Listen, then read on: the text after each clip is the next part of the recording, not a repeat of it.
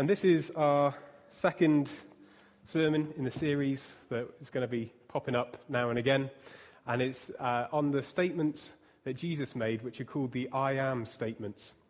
Very famous phrases. And last time we had a look at kind of the most profound thing about these statements, the statements being, I am the light of the world, I am the bread of life, I am the way, the truth, and the life. The most profound thing about all these statements is the fact that the first two words, I am, is the personal name of the living God who is at work in the Old Testament of the Bible. So all these claims are tied together with the claim that Jesus is making of being God, of being the personal, living God who worked throughout the Old Testament. It's a huge claim to make. But he goes on to not just leave it as saying, I am God, because God's just a label, isn't it? A name's just a name until you get to know someone. You might meet Neil at the door, and you might find out his name's Neil. But that's just a name, isn't it? It's to identify an individual. But then you get chatting to Neil, and you found out he's got a dog, he's the nicest person that you'll ever meet, and all these things. And actually, his name gets filled with meaning. And it's like that with this. So Jesus doesn't leave it just saying, I am, as we looked at last time, about a month ago, but he fills it out by saying things like, I am the bread of life, we're going to be looking at today. I am the bread of life. And I wonder whether you've ever just thought, what's the purpose of you? What's the purpose of us? Because that's what it comes down to. This is what this statement that Jesus is making is posing to us. What is our purpose? Because it's funny, isn't it? We can go through life and never really ask this question. Everything that we invent as people, that we make, is made for a purpose, isn't it? There's got to be a purpose there. So whether it's a phone or clothing or art, it's all made sometimes quite obscure purposes, but it's all made for a purpose. And we know the reason why everything that we make is made, or you can Google it and find out. And in the medical world, discoveries are being made all the time about what the purpose for different parts of the human body is, doesn't it? So we know that the purpose of red blood cells and kidneys and liver. But the crazy thing is that we can go through life not knowing the purpose of us.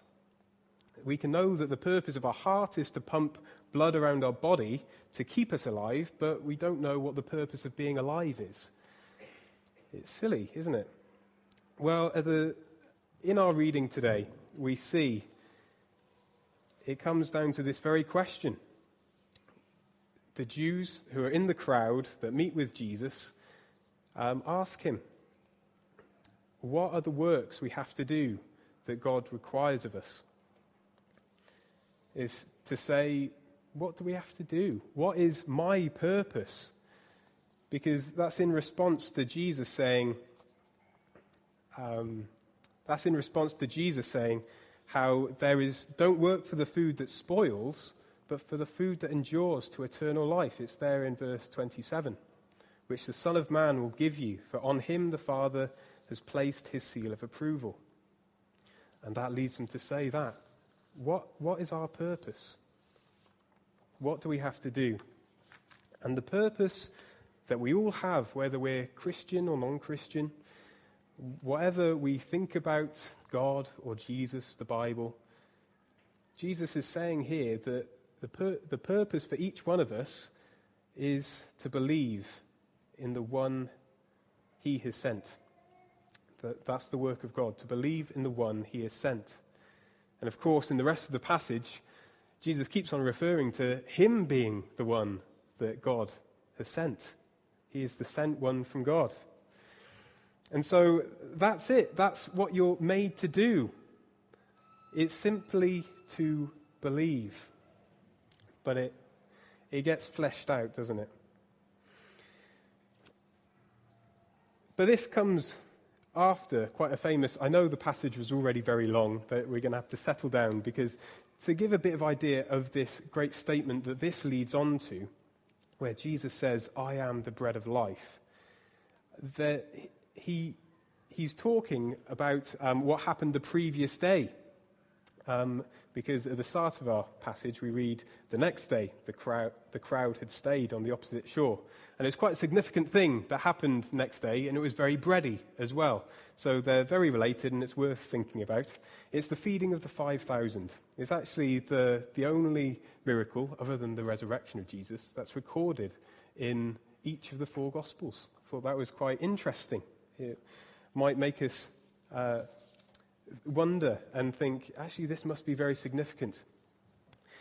And what that is, I've got papers all over here today. But so what happened in the feeding of the 5,000? So Jesus crossed over the lake of Galilee, and a large crowd followed him because they saw the amazing things that he had done, like healing all the sick people.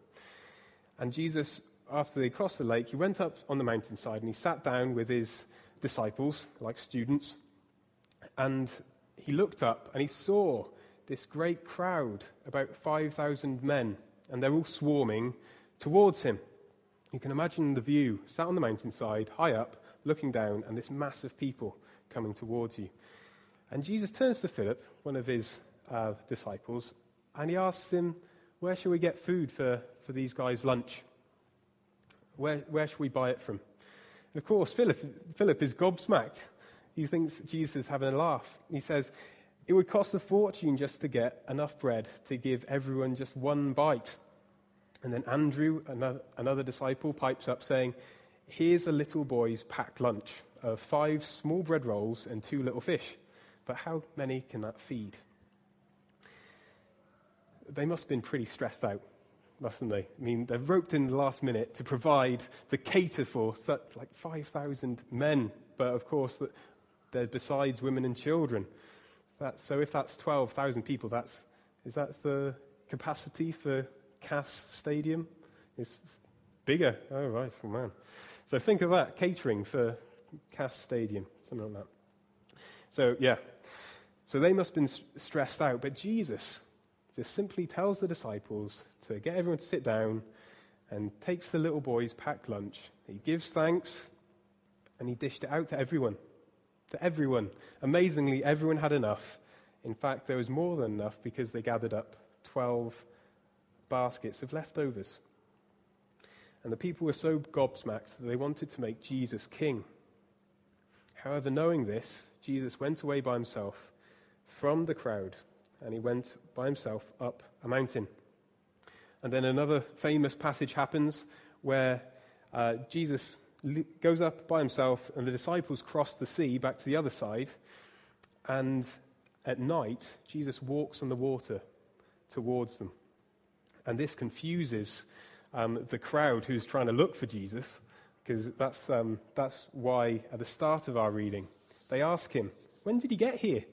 Because Jesus had literally just gone up the mountain, and the next day, he's over the other side of the lake. So that's why they ask, when did you get here? He walks on the water and he meets his disciples.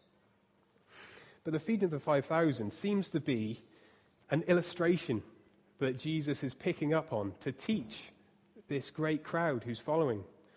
Because he points out to this mass of people that actually they're following him not because he did a sign that points to who he is, but because they got their bellies full. He says that, doesn't it? He says, you are looking for me, not because you saw the signs I performed, but because you ate the loaves and had your fill. And it's easy to do that, isn't it? With God, with religion, to think, well, I just want stuff for me. I just want to have my belly full in that sense, isn't it? I just want stuff from God. Or I don't really want him in on all of my life. I just want to either see some cool stuff, have some great experiences, meet some friends, and he'll sort me out. But that's not what Jesus is after. That's not what Jesus is saying.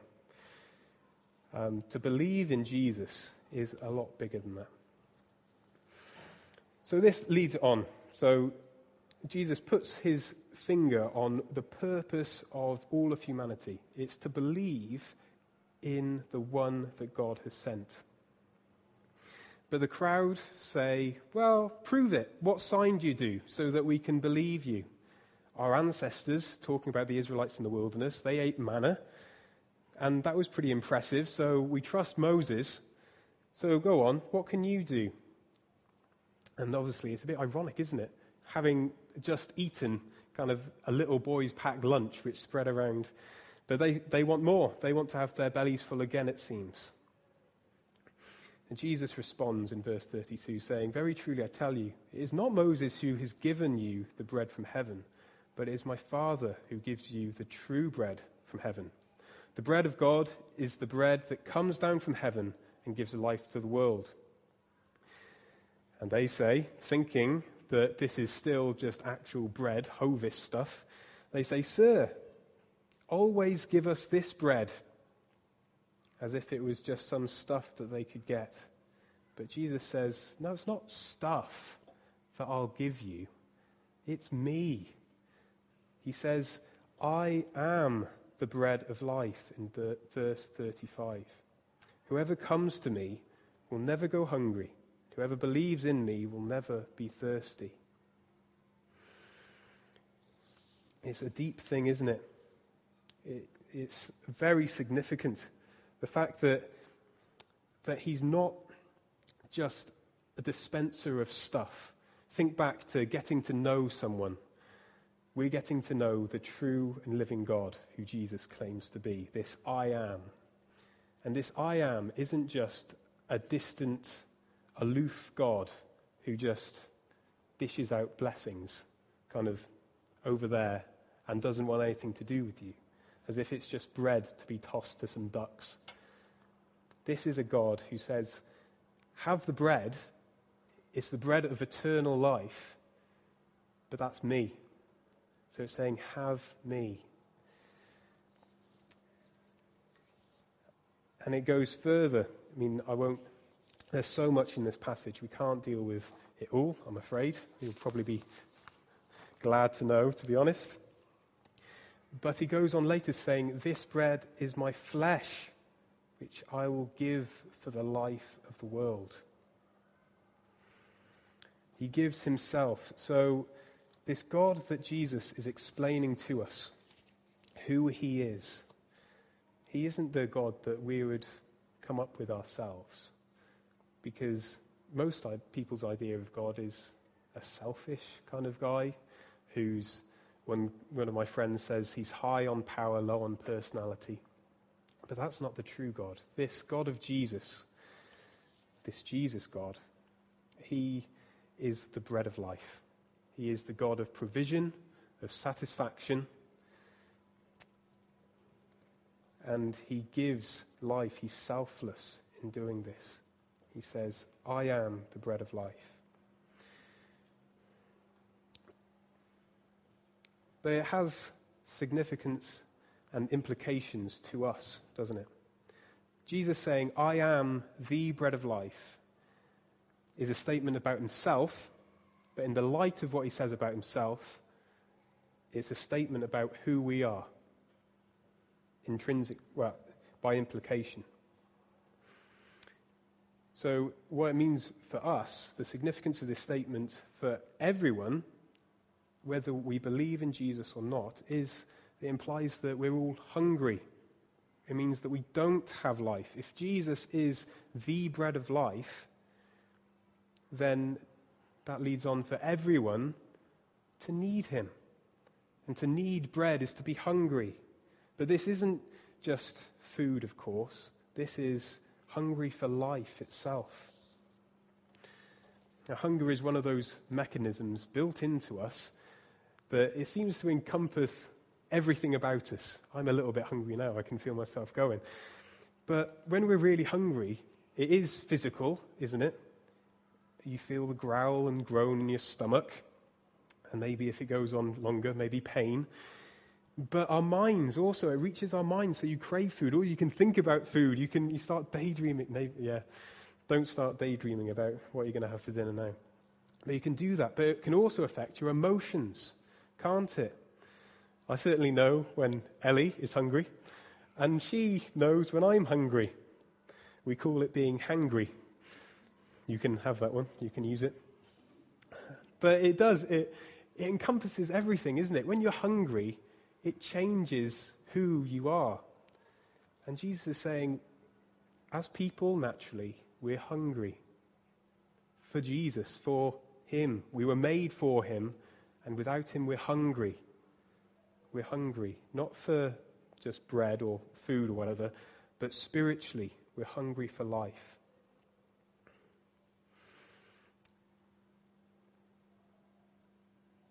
That's built into us as well, isn't it? It's a craving. No one would choose, well, I mean, there's some crazy diets around, but generally your stomach and your body tells you that you need to eat. And it's like that with spiritual hunger. There's something in us that needs filling, and it leads us to desires. And these desires aren't wrong as such, because we're made to feed on Christ. We'll get into what that means in a little while, but we're made to be satisfied in Jesus. So that longing for life is good and right to have, just as it's natural for us to be physically hungry. But if we don't fill our lives with Jesus, then we see that we look to be satisfied in so many other areas, don't we? This spiritual hunger gives us cravings for all different things that we think will satisfy. And we see this in how many times have you've been told, just do what makes you happy. Or, I just want to be happy. It's that looking for contentment, for satisfaction. And we fill our lives with all kinds of different things because we have this natural craving and desire in us. And we fill it with things like status, success, money, all these things, which are good. They can be very good things. But when we're looking for them to fill our spiritual hunger, well, that's just not going to satisfy, is it? I suppose I don't want to offend anyone who loves Chinese food or is Chinese, but there's that old cliche, isn't it, where you eat Chinese food and it tastes great, doesn't it? I love it. But an hour later, you're hungry again. And that can be what looking for satisfaction in all these other places can be like. Jesus is the only one. He is the bread of life who can give us eternal life. But eating everything else just doesn't satisfy. In fact, it makes us crave more and more and more. And so it's never enough. You never earn enough money. You never have the status that you've been aiming for. Things aren't just that perfection in your family. Whatever it may be, you're always longing for more. It could be a different thing for each one of us. But that hole in our lives can only be filled for each one of us by the Son of God, who sent from the Father, Jesus Christ. But it comes down to the fact that we just don't know what's good for us. We've got to admit that we don't know ourselves. We don't know what we need. Do you ever do that when you haven't had a tea or a coffee all day, and maybe you're like me, and you get a bit grumpy if you don't? And I get like this, maybe at 11:30 in the morning. I think the world's going to end. I've got a headache, and I'm very grumpy. And then I have a cup of coffee, and things are actually all right. And I didn't know that's what my body was craving. I'm not saying it's good that I crave it, but that I didn't actually realize that that's what I was needing. And it can be like that as well, can't it? Because I'm not saying that if you're without Jesus, you're not happy. You can be very happy, but you just don't realize what you're missing out on. It's another dimension of happiness. Imagine not eating for your whole life. Imagine living your life on Tic Tacs, put it that way. And you think, yeah, I'm pretty happy. If I eat enough of them, I can kind of get full. But then it's still there. And then someone offers, it's probably not healthy to just then dive into a roast dinner. But imagine then someone offers you, a roast dinner. You just wouldn't know it. It's another level, isn't it? It can be like that for someone. you don't know what you're missing out on until you meet this living God who is the bread of life. And our society, of course, is full of distraction.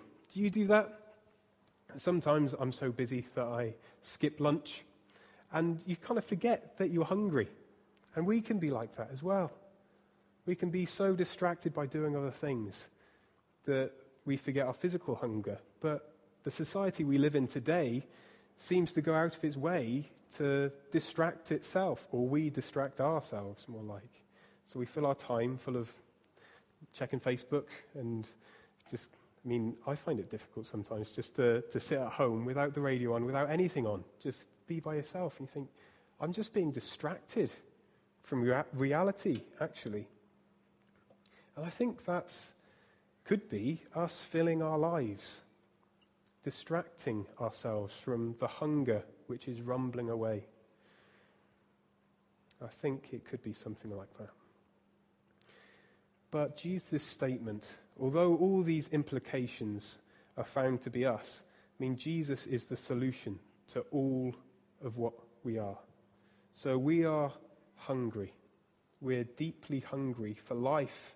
We look for it in all the places, but Jesus stands up. He says, I am the bread of life. I'm the one you've been looking for. I'm the one you've been craving and not even knowing it. And the offer is there to feed on him, to have life, to be raised up on the last day. All these things, all these promises in this passage we've seen, it's all found not just from Jesus, but in Jesus. He offers himself as our satisfaction. Now, what does it mean to eat the flesh of Jesus? Did you know that the early Christian church was accused of being cannibals because they had this weird ritual, it seems, where they used to eat the body of this guy and drink his blood? They also were accused of committing incest as well, because they called each other brother and sister and all these slanderous things. But they thought that they were cannibals. And it's because of this, it's so blunt, isn't it, language? But of course it's picture language, because he's not talking about literally eating his flesh and drinking his blood. But some people there at the time obviously thought that he was speaking literally and took offense at him. And that seems to be a recurring theme in the Gospel according to John. Can you think of, in John chapter 3, that famous bit about being born again? This teacher of the law, Nicodemus, thought that Jesus was saying you literally have to be born again, which is, you don't want to think about it if literally. But Jesus isn't talking about literally eating his flesh. It's paralleled, isn't it, throughout this passage, that to have eternal life is to eat his flesh, but it's also to believe in him. So I think that's the first and key thing that Jesus is saying here. To eat his flesh is to receive him, is to believe in him. So that's not so much into your stomach, but through your ears. It's to hear, to receive his word, and to accept it, to receive it. So it says at the start of John's Gospel in chapter 1, but to all who did receive him, who believed in his name, he gave the right to become children of God. So to receive him is to believe in him. And to do that, you get Jesus. That is how you feed on Jesus. So it's not literal, and it's to believe, trust in him, have faith in him. But there's also a second connotation, I think, to what it means to eat the flesh of Jesus and to drink his blood. Because he's talking about his death on the cross. There's a passage in 2 Samuel, it might seem like I'm going off on a tangent, as I often do, but when this phrase of drinking someone's blood, drinking the blood of the men, comes up. And it's because the men risk their lives. Let me read this to you. I'll explain. It'll be easier. It's in 2 Samuel, chapter 23. And it's with David. And 3 of the 30 chief men went down and came about harvest time to David at the cave of Adullam, when a band of Philistines was encamped in the valley of Rephaim. David was in the stronghold, and the garrison of the Philistines was then at Bethlehem. And David said longingly that, "Oh, that someone would give me a drink of water from the well of Bethlehem, that is by the gate." Then the 3 mighty men broke through the camp of the Philistines and drew water out of the well of Bethlehem that was by the gate and carried and brought it to David. But he would not drink of it. He poured it out to the Lord and said, "Far be it from me, O Lord, that I should do this. Shall I drink the blood of the men who went at risk of their lives?" Therefore he would not drink it. So the Bible explains itself here by saying to drink the blood of someone is to live at the expense of someone's life. Can you see that from the passage here? The mighty men risked their lives to go and get David just this glass of water, or, well, probably more than a glass, from Bethlehem, his hometown. But David will not drink it because he would not drink their blood, as it were.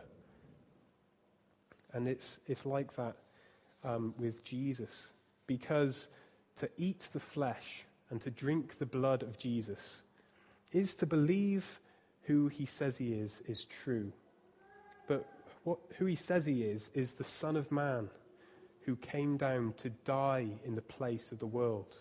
He said on the night that he was to die, he took bread and he took the wine and he said, "This is my body broken for you. Eat this in remembrance of me." And he took the cup of wine and he said, "Drink this in remembrance of me. It's my blood of the new covenant." So it's clear that this is connected with his death. It's debatable whether this passage is connected with the Lord's table, but is certainly referencing his death. Because to believe in Jesus is to live at the expense of Jesus. It's to realize that for us to be satisfied, he had to be emptied. It's for us to be full, he had to be forsaken. And we see this at the cross. He takes our place because we deserve to be forsaken, whereas he deserved to be praised. He deserved to be satisfied and to be content and to be blessed and all this. But Jesus steps down and he offers himself so that we can be satisfied. And he dies in our place so that we can be forgiven and so that we can be at peace with God, be in relationship with him. And it's that relationship that brings a deep-seated peace to our lives, and to be satisfied, to have that spiritual hunger finally silenced, and to be feeling full. It's important that Jesus says, "I am the bread of life" as well. Of course, it's a divine claim. He's saying he's the God who is the bread of life. That's why he can do this. That's why he can take our place. That's why he can satisfy us. But it also just kind of taking it at face value, saying, "I am the bread of life," it is to say that Jesus is what he says he is. Jesus says, "I am," and not "I will be whatever you want me to be." Because one person might want Jesus to be this, just a religious teacher maybe, but not as their Lord and Savior. Or someone else might want him just to give some blessings like business success or wealth or whatever it may be. But that's not what Jesus is saying. Jesus is who he says he is. He says, "I am the bread of life." It's not up to us to choose what he is. But what we must do is to accept him just as he is. Not receive him in bits and pieces, but to receive him and accept him as he is,